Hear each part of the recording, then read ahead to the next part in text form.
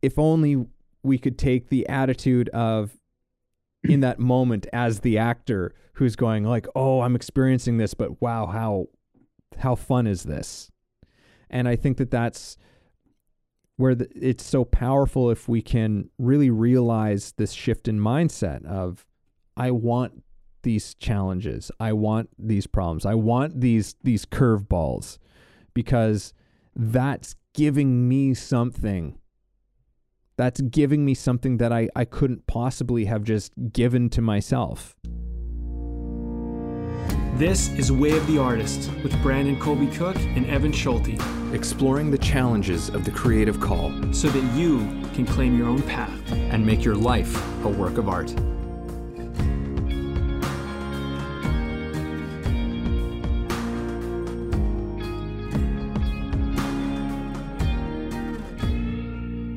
Hello, everybody. Welcome to Way of the Artist.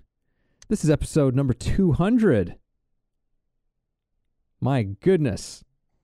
Episode number 200 of Way of the Artist. And I mean, if you want to count, if you want to go way back, we're like, this is like 365. My God. Yeah, like plus, one you know year. that. Yeah, And then we did some bonus ones too, so it's even more than that. So, but anyhow, episode 200. Let's not water it down. Episode 200.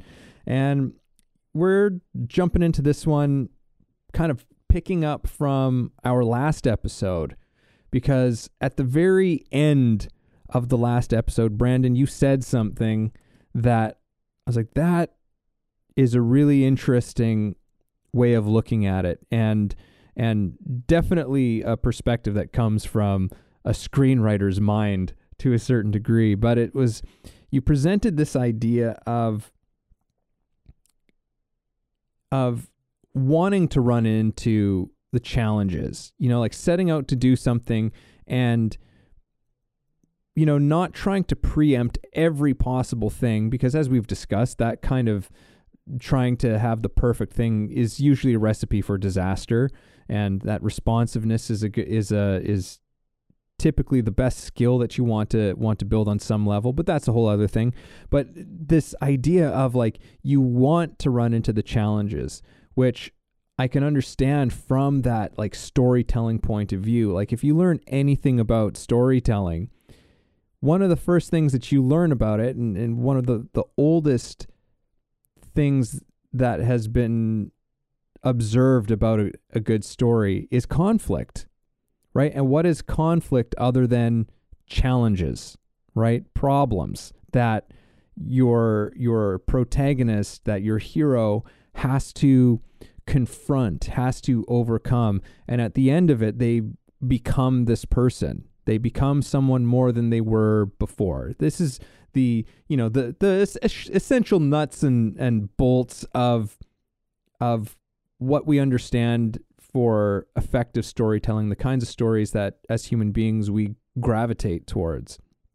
So, you know, challenges are, what I loved about it is that it is like, challenges are something that we, for the most of us, we avoid them. And that's understandable. And I think that this is maybe one of the little nuances of it is like, well, you know, when does seeking out problems and challenges become a problem in and of itself? But where is there a healthy relationship with the challenges? So we've called this one Welcome the Arising Challenges. And I'm really interested to see where this goes. I don't really know where this is going to go and what we might find, but I'm looking forward to it.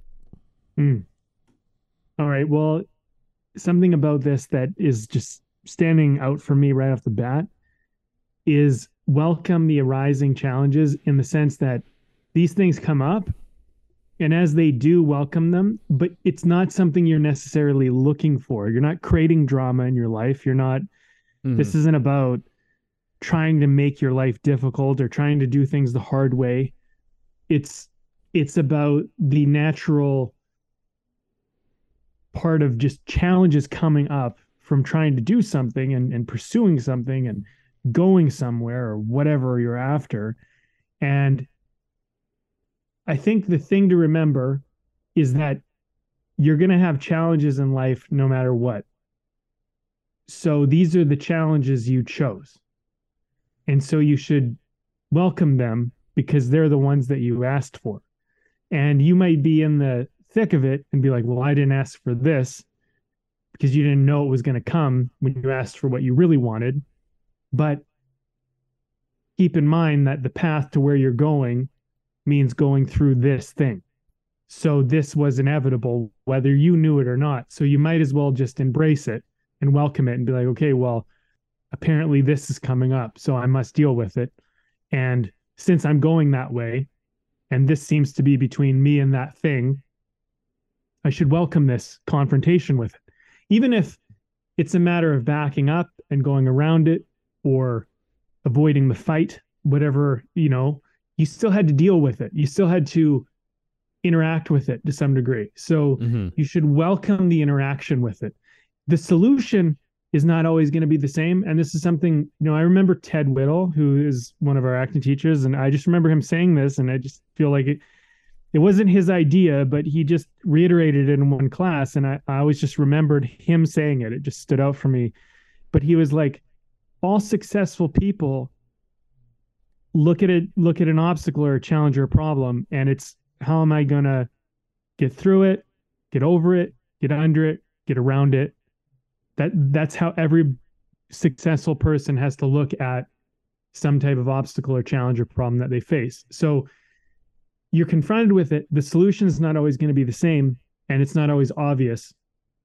But I do think instead of being like, oh, I can't believe this is happening to me, this is so unfair, but like instead of looking at it that way and complaining, look at it like, okay, this is what I'm confronted with, what I'm going to do, and you'll naturally become something out of that. And that's a really important thing. And for some reason, it just seems to be coming up now. So you might as well look at it as like an inevitable necessity. Mm-hmm. That's my take. Yeah. And like you said, there's this contact with it. And there certainly can be, I think, those moments, I think that can be part of it, that there is that maybe that initial contact with a challenge, a problem, and maybe it makes you flee for a moment or bemoan the whole situation. No one's saying that running into these challenges isn't uncomfortable, but that there is a healthy approach to it. Like we can view the challenges as an opportunity for growth. And, this is one of those glaring mindset issues that we come up against. And what's interesting is I hadn't necessarily thought about this, but it in terms of my own experience with some of this, one of my acting teachers, Larry Silverberg, he had these posters up in his classroom with a couple of just different quotes and things, and he would say them to us as well. But one of them that he would say was, "Embrace everything, deny nothing." And it was this motto as an actor for living moment to moment in your performance, in your scene. Embrace everything, deny nothing. And that's a huge lesson for an actor to learn, because actors so often have all of these ideas of what's supposed to happen in the scene going on in their head, and then something different happens, some strange spontaneous event occurs in the middle of the performance, and because you haven't left room for something like that, you can't embrace it, and so you just deny the whole thing, and then now you've just broken the reality of what's going on, right? You're denying the whole thing that just happened. And I was teaching a class just last night and ran into a thing that I think is relative to what we're talking about. And I had a student who had the impulse to say something to their partner in this improvised scene that they were doing, and they were keeping it in. They were keeping it bottled in. And I gave her a little nudge, and she said to her partner, what she was actually thinking, what she was actually feeling in that moment, which was, not nice words to say to somebody, but they were the truth of what was going on. And it was interesting because it brought up a great point for us, which was that sometimes, at least in the acting world, but I think this relates to this thing of the challenges. Here we ran into this challenge, which was, I have this negative thought, this negative feeling about my scene partner in this moment. And I'm afraid to say that thing, even though it's the truth. I'm for whatever reasons they were, it wasn't coming through.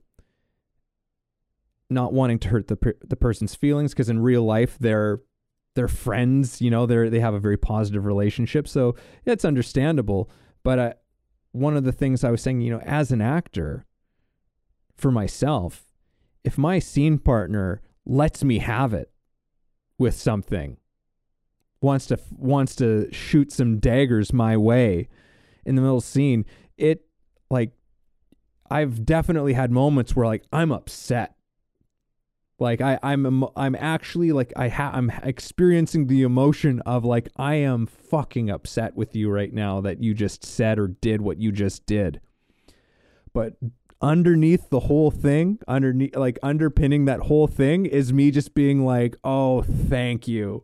I'm thanking my partner underneath that whole thing, because they just gave me a gift, right? They just did something that made me come alive and just made my job as an actor so much easier and so much more fun, right? And so I think that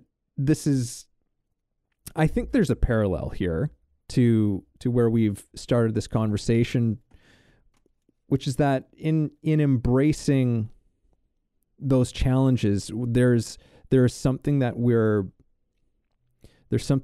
are feeding. There's something that we're nourishing underneath the whole thing.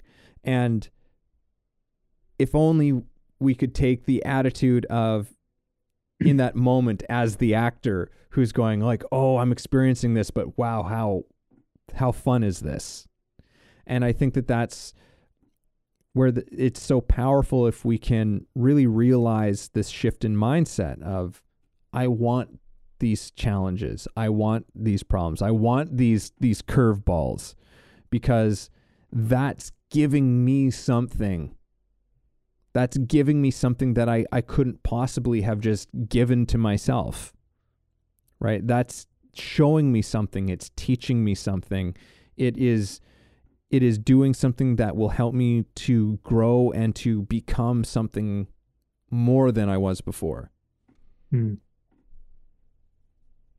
There's something that comes up for me around all this is the idea that life would be pretty boring if we were never challenged. Yeah. And I think it is pretty boring for people that aren't really challenged, and they actually end up getting depressed, and they get, I don't know, there's this lack of satisfaction with life. And then they go to things to try to mend that problem that's now occurred. And when you're out there doing something, you don't necessarily look for things that would satiate your lack, because the challenges of pursuing a goal or having a mission or having a dream, they end up being so much that you don't need other things. And also I find I found this particularly to be true with sports, is when you have an aim or a goal. For example, it could be I want to get here with my career in sports, or I want to win the season, or I just want to win the next game. The idea of going out and drinking or partying or doing something before the big game becomes less rewarding, and not even rewarding. It becomes like a yuck type of thing, right? Because now you're I don't want to make it harder on myself when I get to the thing that actually matters to me. And so I think I've noticed this for me is that when I'm not really clear on my mission or my goal, or what I want in life, which, it happens occasionally. I mean, I think we go through periods, and I don't think anybody's like 100% on about that. I think we go through moments, some of us more than others. Some of us are still figuring it out. But when we do get off on our mission, on our goal and our objective, I think that's when we embrace things that are kind of, I want to say almost like self-destructive things, like things that are immediate benefit, feel good now, I'll deal with the problem later. And these can be simple things, like they could be like just staying up too late. It can be very simple, or eating the ice cream that you shouldn't eat, or something like that, right? It's just something you shouldn't do. And so the consequence of that comes later. And when you have a goal or a mission, the stacking the cards against yourself later, you become mindful of that. You don't want that to happen. And there's a saying that's changed my life, Evan. It was I heard it about 4 or 5 years ago, and it was you don't get what you want, you get what you are. And I really try to remember that, because I think that's very true. You are your, like, your world experience is where you direct your energy and your attention. So if you keep projecting lack and you keep seeing yourself in lack, you will continue to experience lack, because that's what you are. So it's not just abundance, like, oh, have the abundance mindset. Imagine you already have it. It's not like that. The way I learned to look at it was like, am I the kind of person now that could have what I say I want to have? And if I'm not, am I willing to do what it takes to become the person that could have what it is that I say I want? And either way you answer that question, it puts you on track, and you get that because you become that. But when you feel entitled, when you just go like, it's not fair, I should have it, that type of attitude, you never get what you want. And those people never get what they want, and they're constantly victims of it, because they constantly get what they are, which is an entitled, complaining, whining. And look, I've done it. I'm not making fun of anyone here. I'm insulting myself as much as the next person. But we all do this. We want the thing, and we don't necessarily want to become the person that is who gets it. But I think, part of what you're talking about here, this nurturing thing, I like how you use that word, you're feeding this thing, you're feeding the part of you that gets it, and that thing needs to be strong. And so if you nurture it and feed it, it gets it, because you nurtured and fed the thing that gets it, right? Like, and that's what you are, right? And if you don't nurture and feed yourself, you're not strong enough on the day when you need to show up, because it all comes down to a moment, doesn't it? Like, everything really all comes down to a moment. And if you miss your shot, you miss your shot. So you have to be ready, and you never know when your shot's going to come. So everything in life is really just about being ready for the shot. And the shot happens more than once. But if you're not capable of taking the shot when you get the chance, you don't score the goal, you don't win the game, you don't do the thing, and it just doesn't happen for you. So, you just have to know that everything is about prepping yourself for the moment that you say you want, and you have to be ready when it comes. That's it. Mm-hmm. And you might miss even though you're ready, but at least you did the best you could to try to be ready for that moment. Yeah, you make me think of some of the great athletes of all time. Those clutch athletes who it's like you want those athletes who it's like we want the ball in their hands when the clock is winding down. And that's incredible pressure, and that is an incredible amount of stress to a certain degree, I'm sure. But those people were the ones who learn to embrace that thing, because they want to be the one who is put into that position. And sometimes they don't make the shot. Sometimes they don't. But I think that by finding that capacity within themselves to really take that thing on. Like that's part of what made them so great. That's what put them on just a different level from everybody else. One thing that just came to my mind as well, this was something that I read from a book by a Zen monk who reframed this whole idea of problems, like, you know, that even within the language that we have for this, that in itself is an issue, because we look at it, it's like, well, this is a problem, this is a challenge, this is something that has to be overcome. You know, there's this insinuation of great struggle, and presented, I guess this is more of like a Buddhist type of a view, but that you just view it as the situation. Like, this is just a situation. Oh, isn't that interesting? This situation that's happening now, and letting go of some of the I guess some of the baggage that comes with even the words that we use around the things that we come up to, that we make contact with, because I think so much of it has to do with, you know, like I'm just thinking of what is that thing that when we come up into contact with these challenges, problems, or situations, that makes us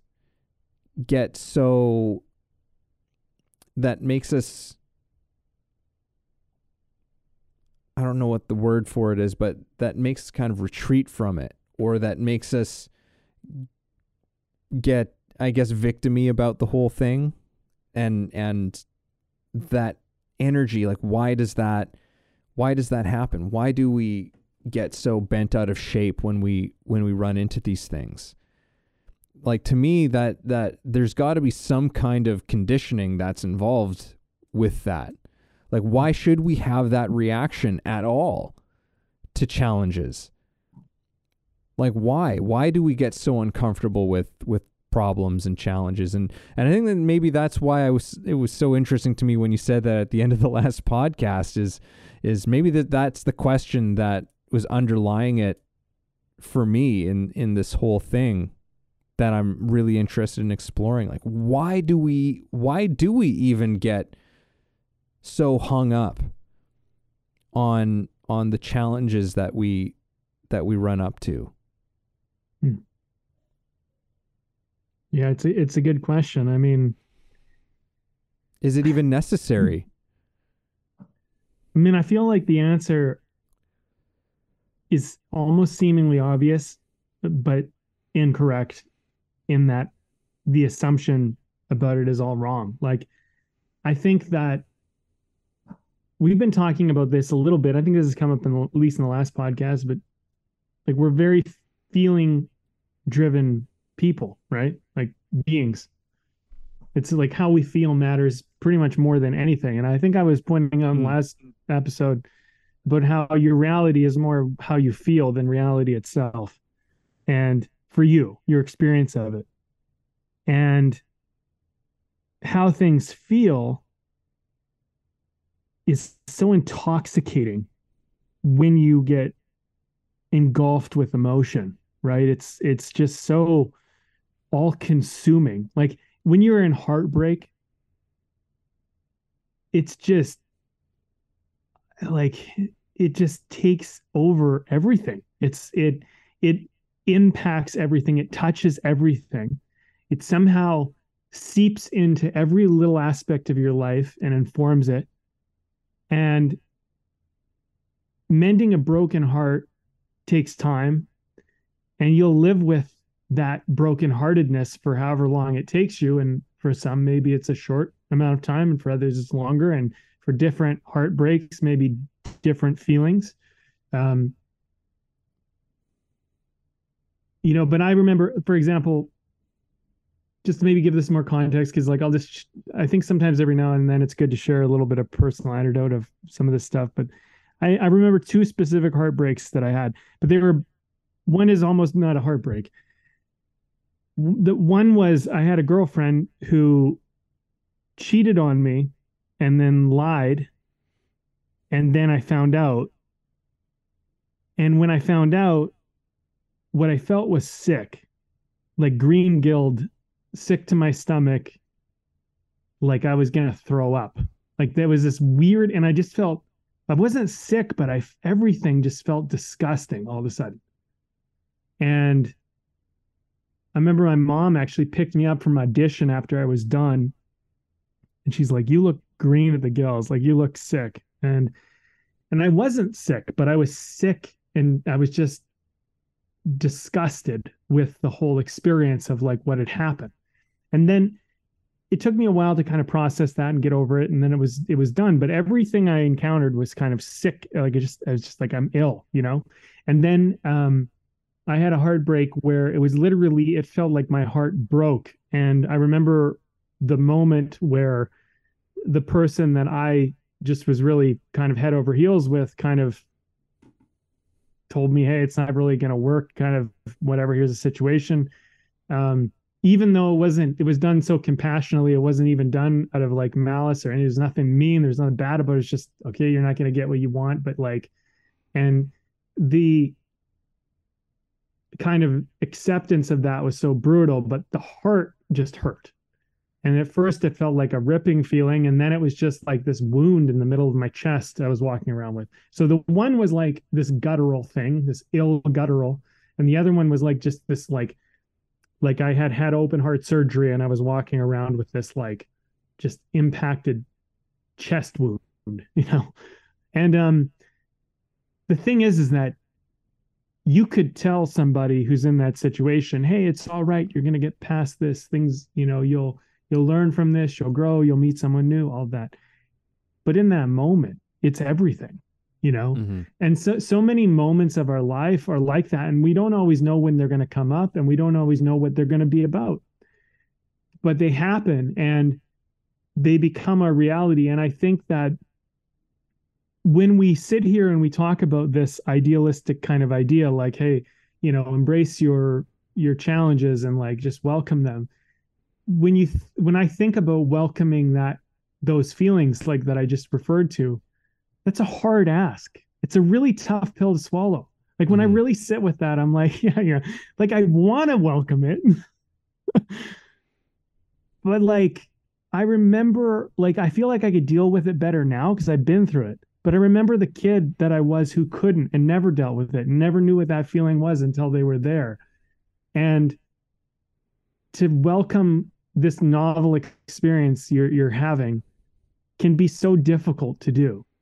And I think it's like it's something to do with, I think we need to find a relationship with our feelings and realize that our feelings are actually a good thing. They're like, as much as they hurt, they're not hurting us. But when you're in it, you feel like you're being hurt by your own feelings, right? But you're not. It's actually in some way it's building you and you're growing and you're becoming stronger and you're learning, and there's a lot of good things that are coming out of it. You'll only see it later. But yeah, like, so I mean, I think part of this too, Evan, I think I'll just mention this, is I think you can welcome these feelings, but I don't think you have to like it. I think you can be like, this sucks, and you can acknowledge that. And I don't think you have to pretend that it feels good and that it's okay. I think you can be like, this sucks, I don't want to be in this feeling, but here I am. I let myself fall in love or whatever. I let myself get into this relationship. I let myself have this hope for this, getting this role or whatever the thing is that that broke your heart or caused this issue. And you can look at it and be like, I don't like it, but there might be something good in it. I think it's kind of like that. But I don't think you have to like be like, hey, like this is the greatest thing ever. And Yeah, and it takes me back to, that saying, embrace everything, deny nothing, which is, and embrace the whole, like, this doesn't feel good. I don't like this. It's like, embrace that. Don't fight that. Don't resist that. Don't that's try the truth. because that's the truth.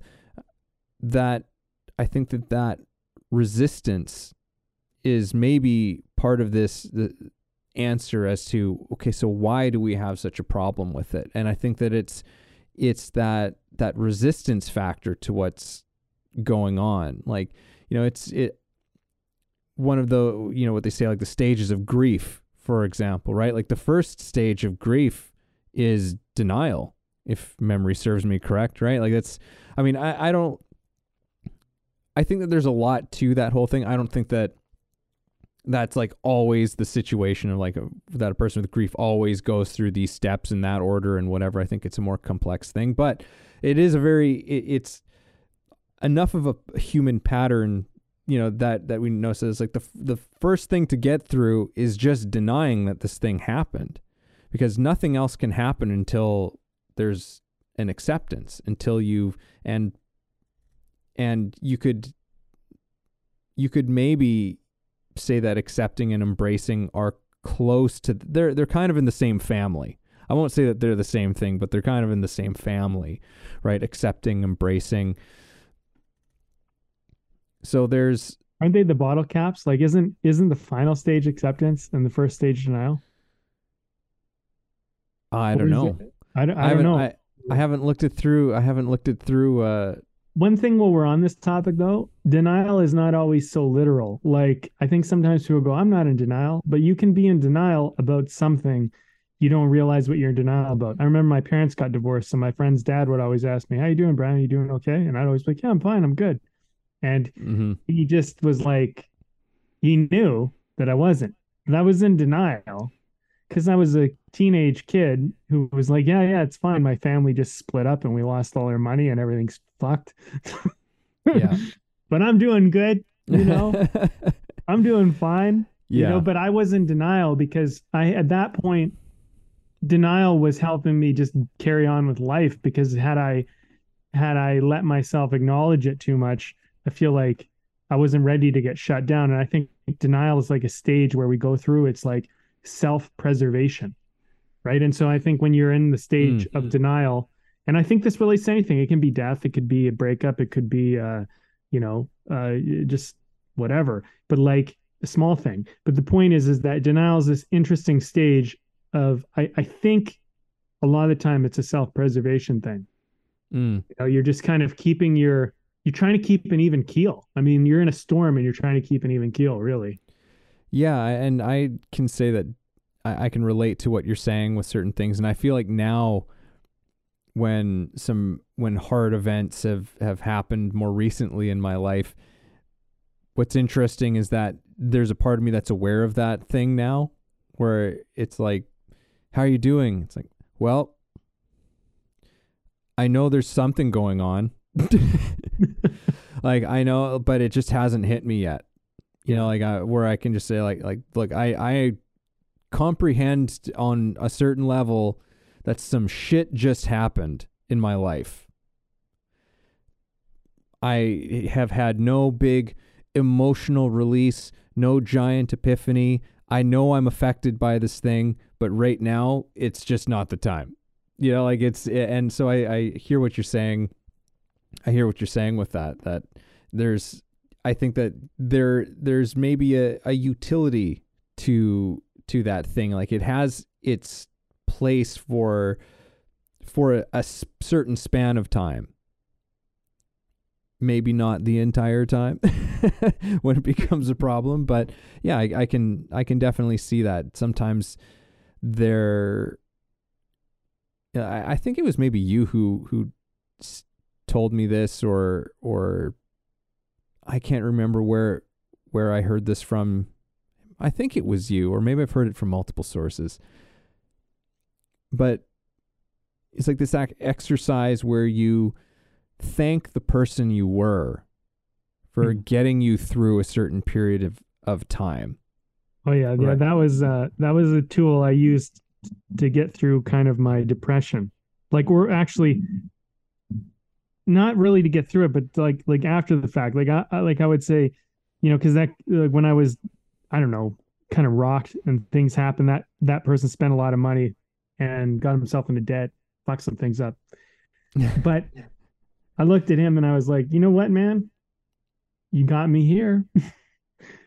So you figured out how to get through that, because I don't want to have to deal with what you had to deal with. I'm here now on the aftermath, embracing the glory of being okay. You're in the middle of it, Yeah. dealing with the suck. Yeah. You know what I mean? Where to think of yeah, some of those events, like having to like go through that event again or something like that again in your life, would make you just go, I just want to crawl into a ditch. Like that. Yeah. That's what I would want to do if I had to do that again. But there was a part of you at a certain point in time that didn't crawl into a ditch and, clawed its way back to the surface one way or another. And it might not have been pretty, but there was some part of you that did it. Yeah. Yeah. Well, and I don't mean to cut your point off, but you're saying like thanking your past self, which is like, maybe there's something about this whole thing is like, I don't know if we're always ready to accept the challenge that we're confronted with. We're gonna suffer in those moments, and I think that's just a part of life. And I don't think there's anybody should have any shade thrown on them when they're suffering. It's like, I mean, it sucks. I mean, it's like one of those things where it's like, I cheer you on and hope you don't have to suffer. And I don't want you to have to suffer any more than you already are. And I hope I could implore you to find ways not to suffer. But I do think as human beings, there's going to be moments where we just don't know how to do anything but suffer in those moments. And that's part of the growing period of it. It's just growing pains. And maybe when we're suffering, there can be this one part of us that just steps outside of us and go like, hey, look at this guy toughing it out, or this girl toughing it out, or whatever, right? Like, look at them going through this, and then you're going to end up back in it and you're in it again. And right. And that can be momentary, but like, I think there's a wisdom to be like, you're living and you're experiencing and you're growing. And I think the hard thing about emotional pain though, like, is that you feel like, for me, I should speak for anyone else. For me, it feels like I'm being destroyed. It doesn't feel like I'm being built. But in hindsight, I look back and I can see that I was being built. I was building something. But at the time, it just felt like something I was losing, and I was just like, pieces of me were falling away. And maybe they were the bad pieces. Maybe they were the pieces that didn't need to be there anymore. But regardless, it felt like I was falling apart, not being built back up. Hey everybody, this is Evan, and this episode is brought to you by my book. Yes, I recently released a book called The Actor's Awakening, Connecting Spirituality to Craft. Expand yourself as an actor and your craft through a spiritual perspective. Take a journey that will explore universal philosophies and insights to help you understand human nature in a profound way, and develop practices to take your work to another level. Again, that's The Actor's Awakening, Connecting Spirituality to Craft, available on Kindle and paperback on Amazon. And as always, if you like the show, please subscribe. Yeah, one of the best quotes I think I've ever read is from Pema Chodron, and she said, awakening is continual annihilation until only what is true is left. Yeah. And I just go like, oh yeah. Like when I read that, and still when that crosses my mind, I just go, yeah, that's true. I've experienced enough to know that there's deep truth and wisdom to that statement, where it's not so much a building up as it is it's a tearing down. It's a tearing down of your shit that actually helps you to emerge. It's like you're being carved out you Mm-hmm. know, like you're being carved out and then polished and, you know, whatever, until you become this thing, right? And it's a removal process. It's chipping away all of the bullshit, essentially, that until who you are is revealed to Mm-hmm.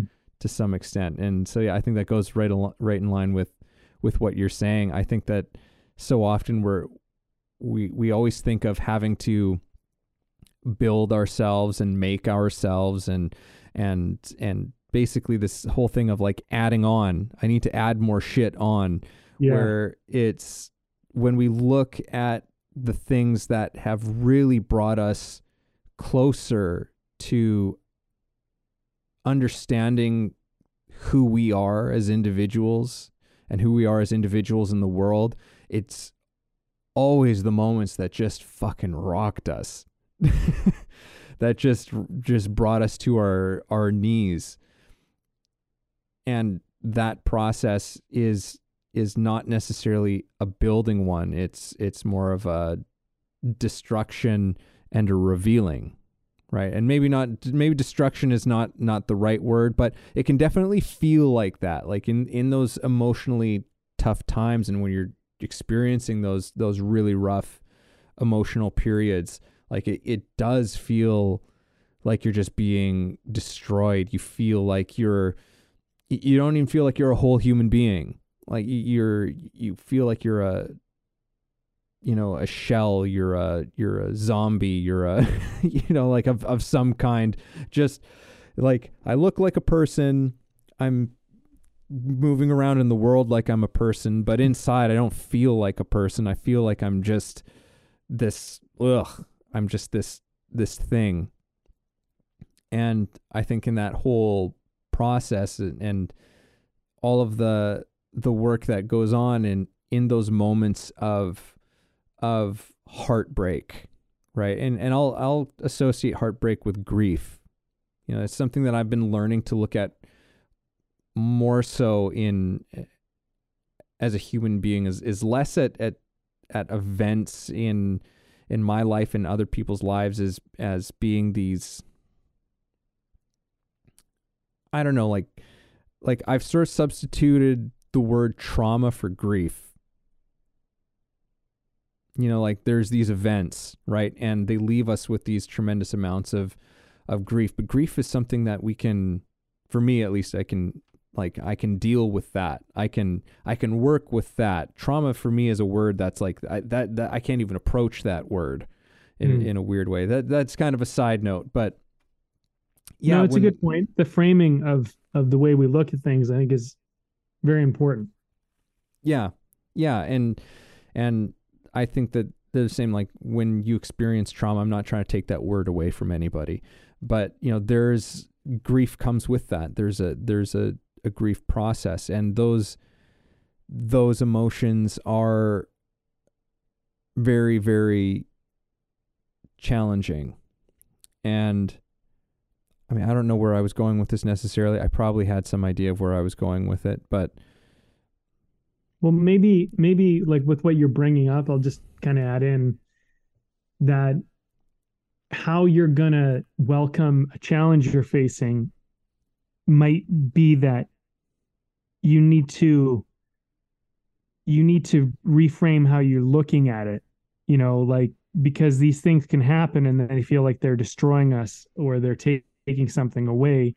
But if you felt like you were losing something, if you reframed it as like something's being carved away to show me something about myself, and I there's a bit of mental gymnastics, I suppose, that you can play with this, and people go, well, who's to say that's true? And it's like, well, none of it's true.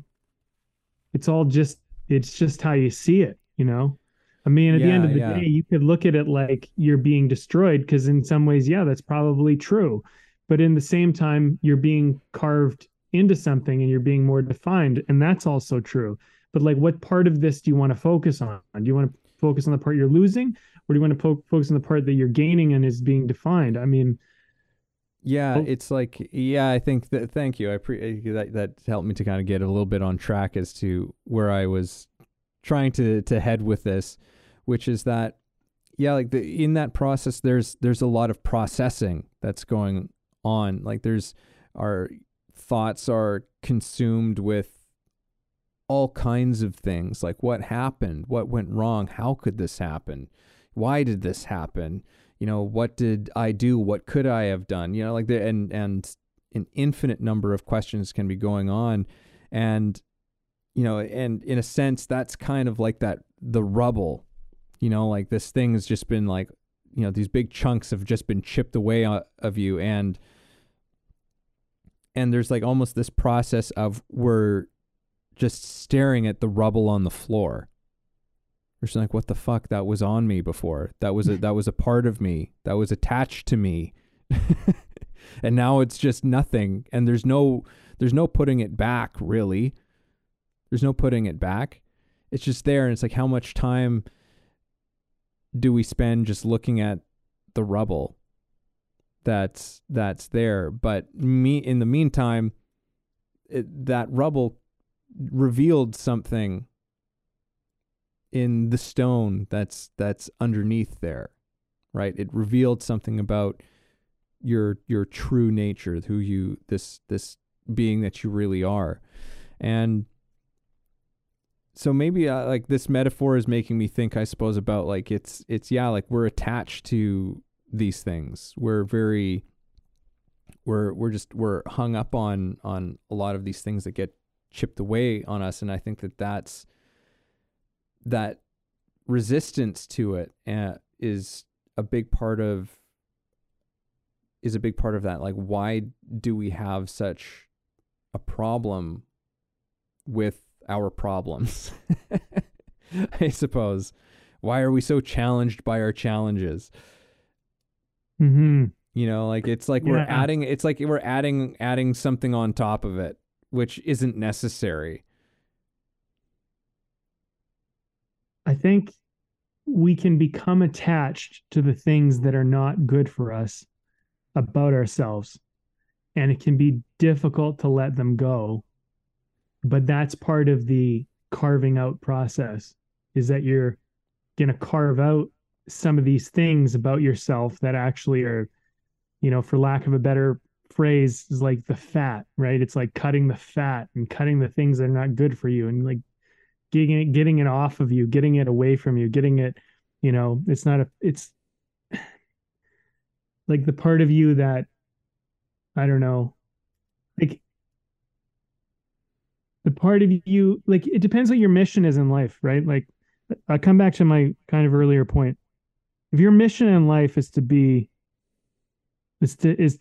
build and to fight for something and to stand for something and to be strong and solid and, whatever, you need to be hard, right? You need to be hard to do that. If you're gonna be a builder and a fighter, you're gonna need to be hard. But if you're gonna be a lover and you're gonna be a nurturer, you need to be soft. And sometimes the fighter and the soldier and the builder doesn't get to be the nurturer, like the nurturer can be the nurturer. And everybody has a role, right? Everybody plays a part. And so there's no right or wrong way to put it. So like, is it all about, having chiseled abs and, this physique or something like that, like just to look at the statue of David or something, right? It's like, is it all about this? Is that the body, right? But then there's the statues of the women, and their bodies are very soft and supple and rounded, and and it's all stone, man. It's all hard, but it looks soft, and one looks hard. You know what I mean? It's like, and so there's this, whatever your mission is in life, whatever you're trying to do, you are building yourself for that. And you're not necessarily, it means that you're at the sacrifice of something else. It means sometimes that when you go and you set out to build something, it means that you don't get to be the other role. You know what I mean? And like we would see this in sports all the time. There would be the kid in the soccer team who's like the shortest kid, and he's tiny and he's got no muscle really, and he's not pushing anyone around. But man, like, did that kid have foot skill? You know what I mean? And could he dribble and could he play midfield and lay off that ball and pass that ball around? But then you have the guy on defense who's like this tall, muscular, almost maybe a little chubby like kid, and he can just throw you off the ball the moment you don't even want to get near him, because the moment you do, it's just you're you just don't even stand a chance physically. And so everybody has a role. And I feel like in life it's kind of like that, right? So you might think, oh, I want to be this role. This is the role that I want to be, and this is the role I'm meant for. But maybe you're not designed for that role. For whatever reason, it's the cards you were dealt and it's the way you are. And so as badly as you want to fit into something that you're not right for, if you just embrace what would be a good position for you, which would be a good direction for you, then you could flourish. And I think sometimes we find this with ourselves, and I definitely can see it in others, which is really just a reflection of myself in my own way, right? I suppose, because it's all projection. But where people are trying so hard to be something that they're not. And we see this in acting. I mean, I would see this in acting all the time, where people want to be like the leading action star kind of person. And it's like, well, either you're going to have to, either you're going to have to start living up to that part. And first of all, do you have the genetics to do it? And like, people don't like that, but it's the truth, right? Like, this is one hard lesson I had to learn in sports. Some of us have the genetics for certain things and some of us don't, and you got to learn to embrace what your genetic disposition is. And if you can if you're in between something, then you can just kind of find the one that you prefer. Right. But like,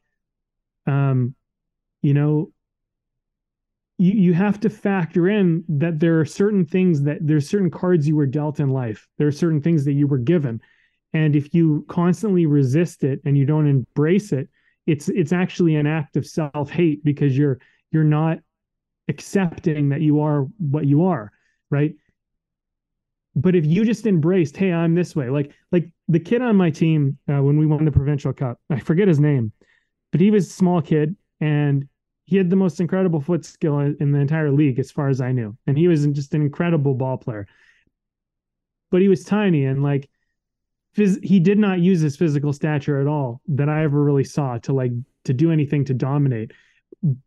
But he got so good with dribbling the ball and passing the ball that none of that mattered. You wouldn't even notice. But comparatively, like, we used to do these drills, and sometimes these drills would be very reliant on foot skill and passing. And he would just dominate everybody during that time, because that's where he flourished. And then we do another drill where it was more physical and defensive, and you had to knock each other off the ball. And that's not where he would excel.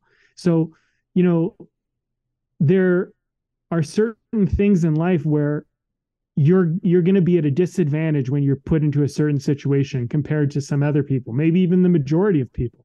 But there's other places where you could have a massive advantage. And that's where you kind of got to love yourself.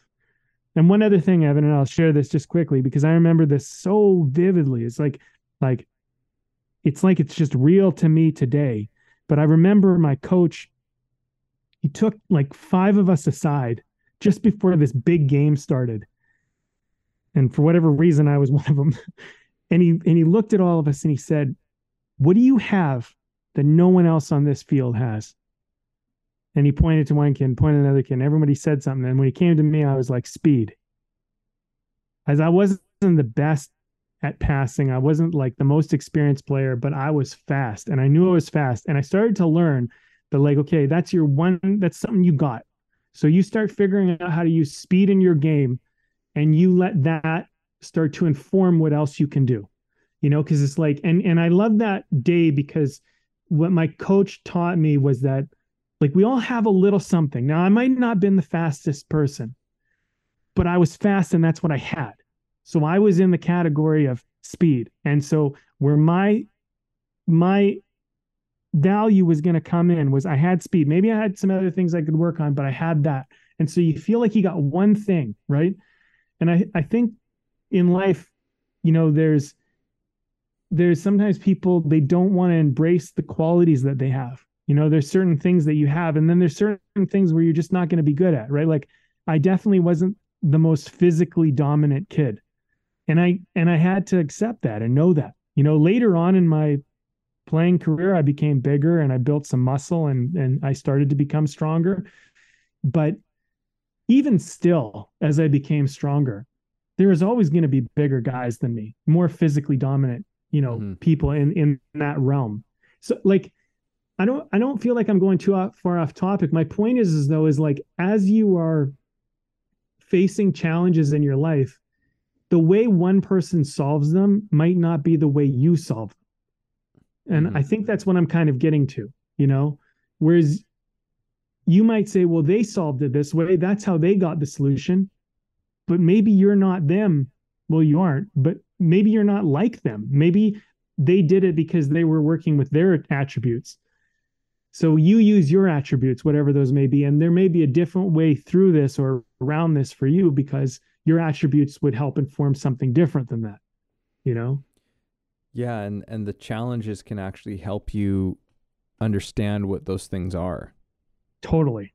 Right. But we're so often we're looking to other people to have the solution to tell us how to do something. And I mean, the true calling of an artist is one that where you find your own voice, right? And so that's a huge component of this, I think, like where it's that artist mindset is, as coming full circles, like is looking for those challenges to inform, to help reveal, to help me to understand what this thing is that I'm doing and who this person that I am is at the same time.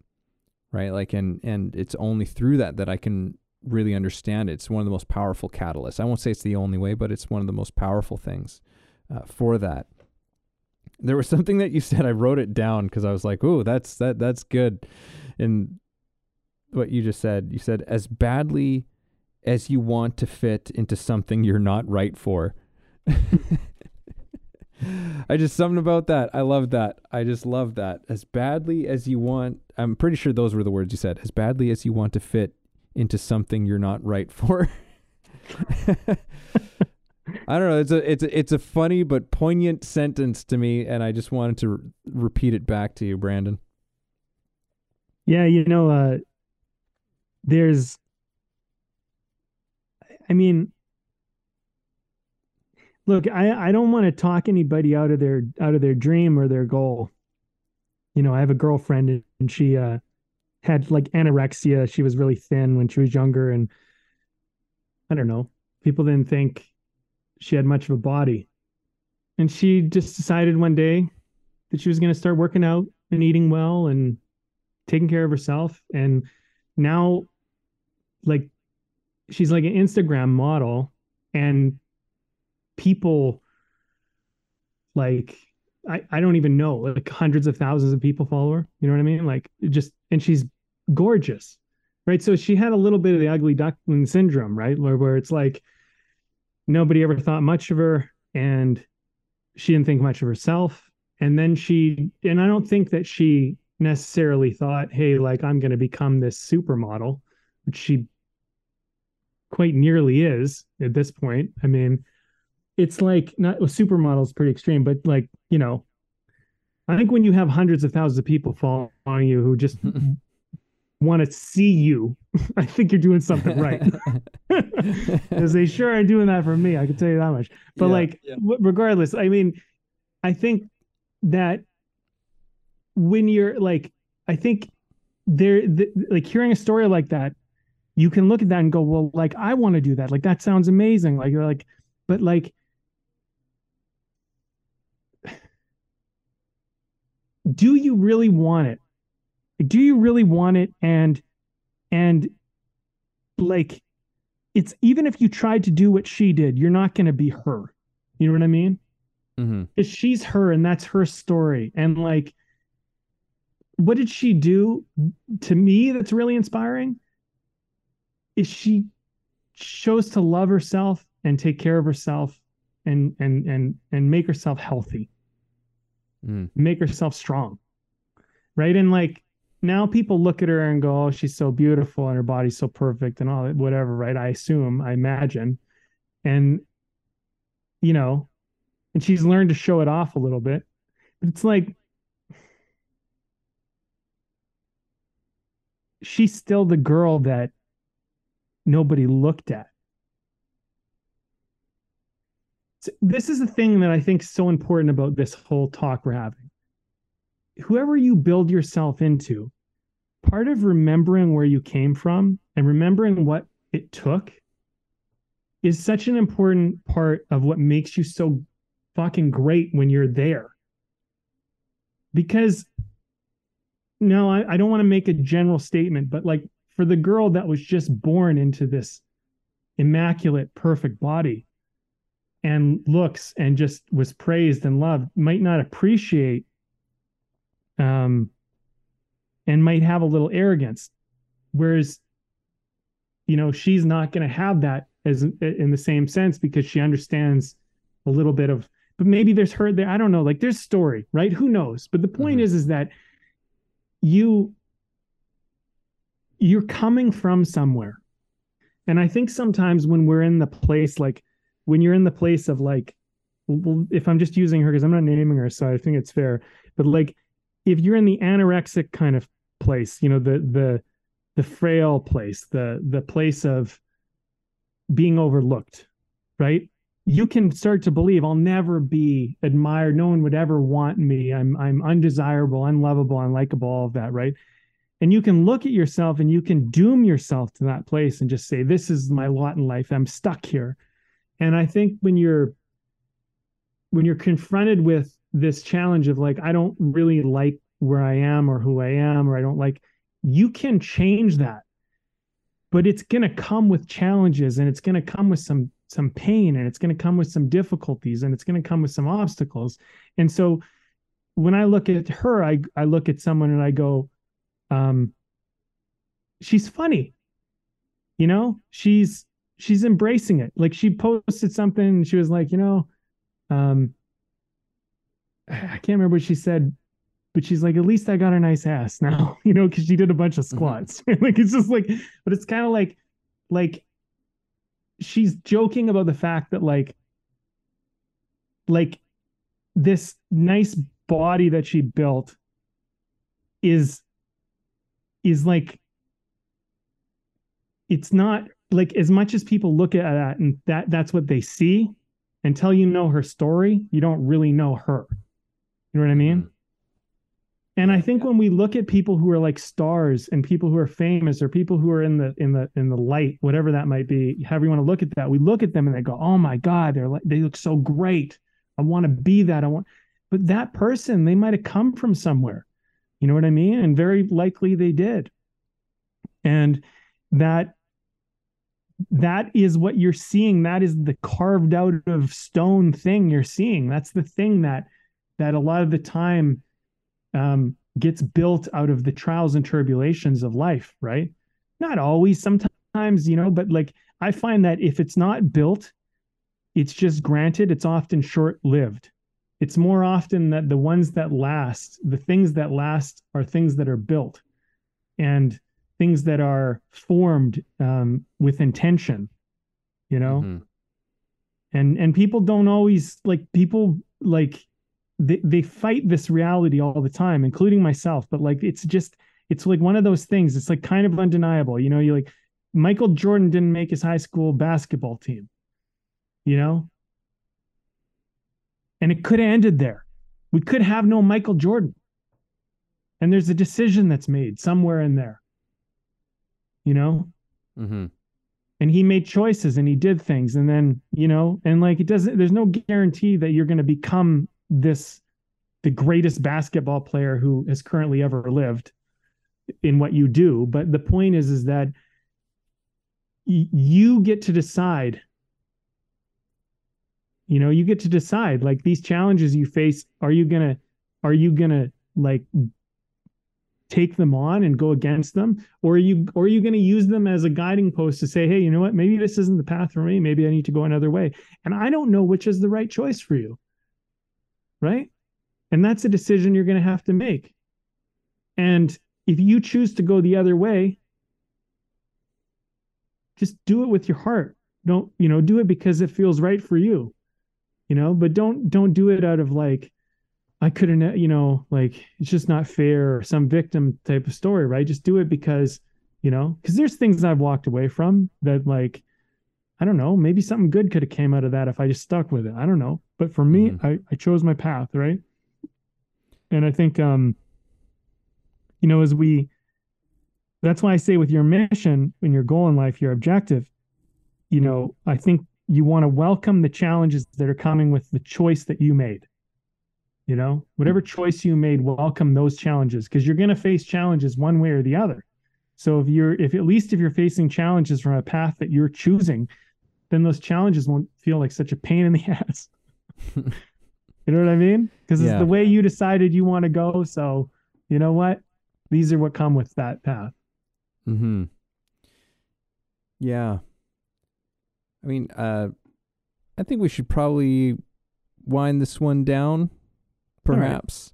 Right. But like neither of us have a beer that we're drinking on this particular occasion. This might be the first time that's ever happened. Yeah, it might be. Maybe not. I don't know. Definitely doesn't happen very often. No. But so no beers this week, but I'm sure we'll have some on the next one.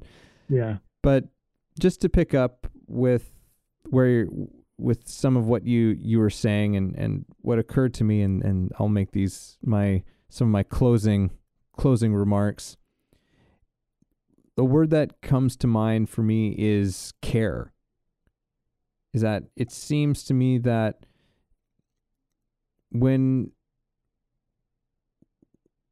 that there's a lot of care that's going on with this whole thing of welcoming the arising challenges. In fact, welcoming it is a form of taking care of the challenges. It's a way of taking care of ourselves in the challenges. How are we doing that? How are we treating ourselves? And to me, it's all about care. How are we caring for these things? I don't know why this word just seems important right now in this whole conversation. How do we take care of the challenges? How do we take care of ourselves within the challenges and coming into those challenges and expanding into it? I think that there's something that I think this whole conversation has been, for me at least, a lot about, and can we switch our perceptions around this a little bit, like around this whole something that we all deal with on a day-to-day basis. Every single day we run into problems, challenges, situations. And there's got to be a better approach to this whole thing. There's got to be some way that's a little bit more, I guess, again, joyful, like coming back to this thing where we can have a relationship with those things. And I'm not going to say that we've come to any definitive conclusions around this whole thing, only that there does appear to be, at least for me, there does appear to be a different way.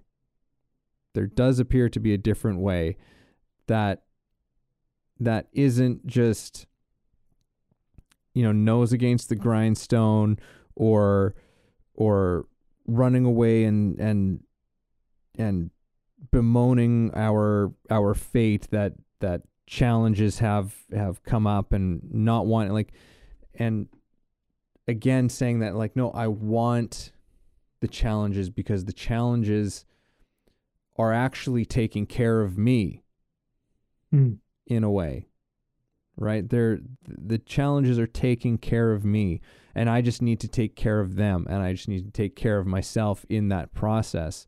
And in acknowledging that, the discomfort that I feel is in many ways the places that I need to look. The pain that I'm feeling are the places that I need to look, because those are the places perhaps that need to go. Those are the things that need to, there's something in there that needs, that is no longer serving its purpose, because it doesn't necessarily have to be this way. I don't know. I feel like I'm just waffling about now, but yeah, care is my word at the end of this one. Yeah, I like that. I mean, I like how you're kind of wrapping it up. And I think as we've gone through this talk, I think what's kind of coming to light for me is just this whole idea of how we are in these moments of our life. Because I think in the moments that are difficult and challenging, we can make a story out of it and make a meal out of it, and it might not necessarily be helping us. And so I think, I don't know if we got into this enough during this talk or not, but like these challenges that you're having, they are the resistance you asked for to build what you're trying to build. And so like in lifting weights, like you get to choose the weight you pick up and lift, right? And so when you have a challenge, it might serve you to look at it and be like, this is what I chose, and you might be in the middle of lifting it and dealing with it, and you're like, I don't want to do it anymore. I changed my mind. And it's like, trust that it's there.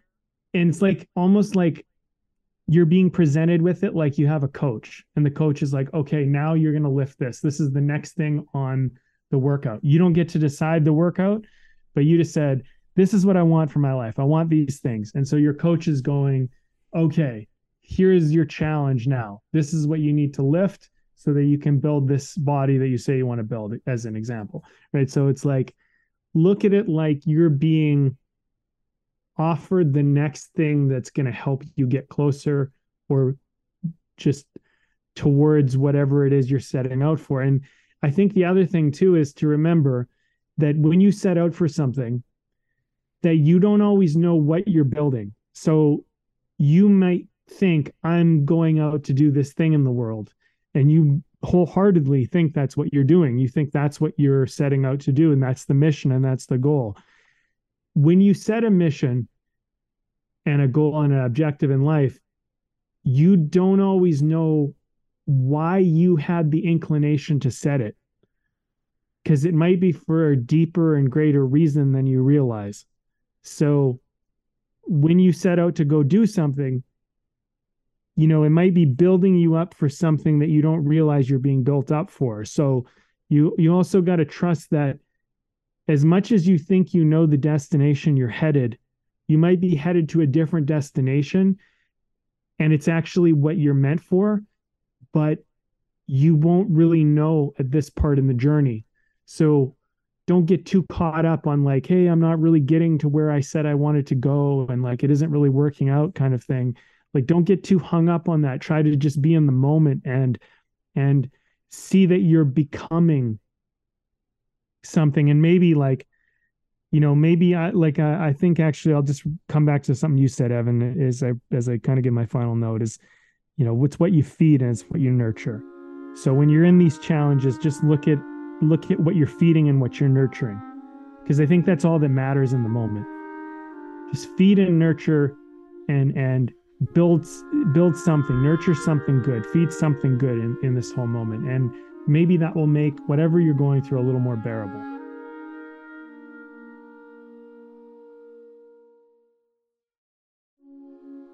Thank you for listening in on our conversation today. We hope you found something helpful that you can carry forward with you. Head over to our website, wayoftheartist.com, for more free exclusive material and learn about the show. If you haven't already, please support us by subscribing to the show, sharing it with people you know, and keeping compassionate, creative conversation going.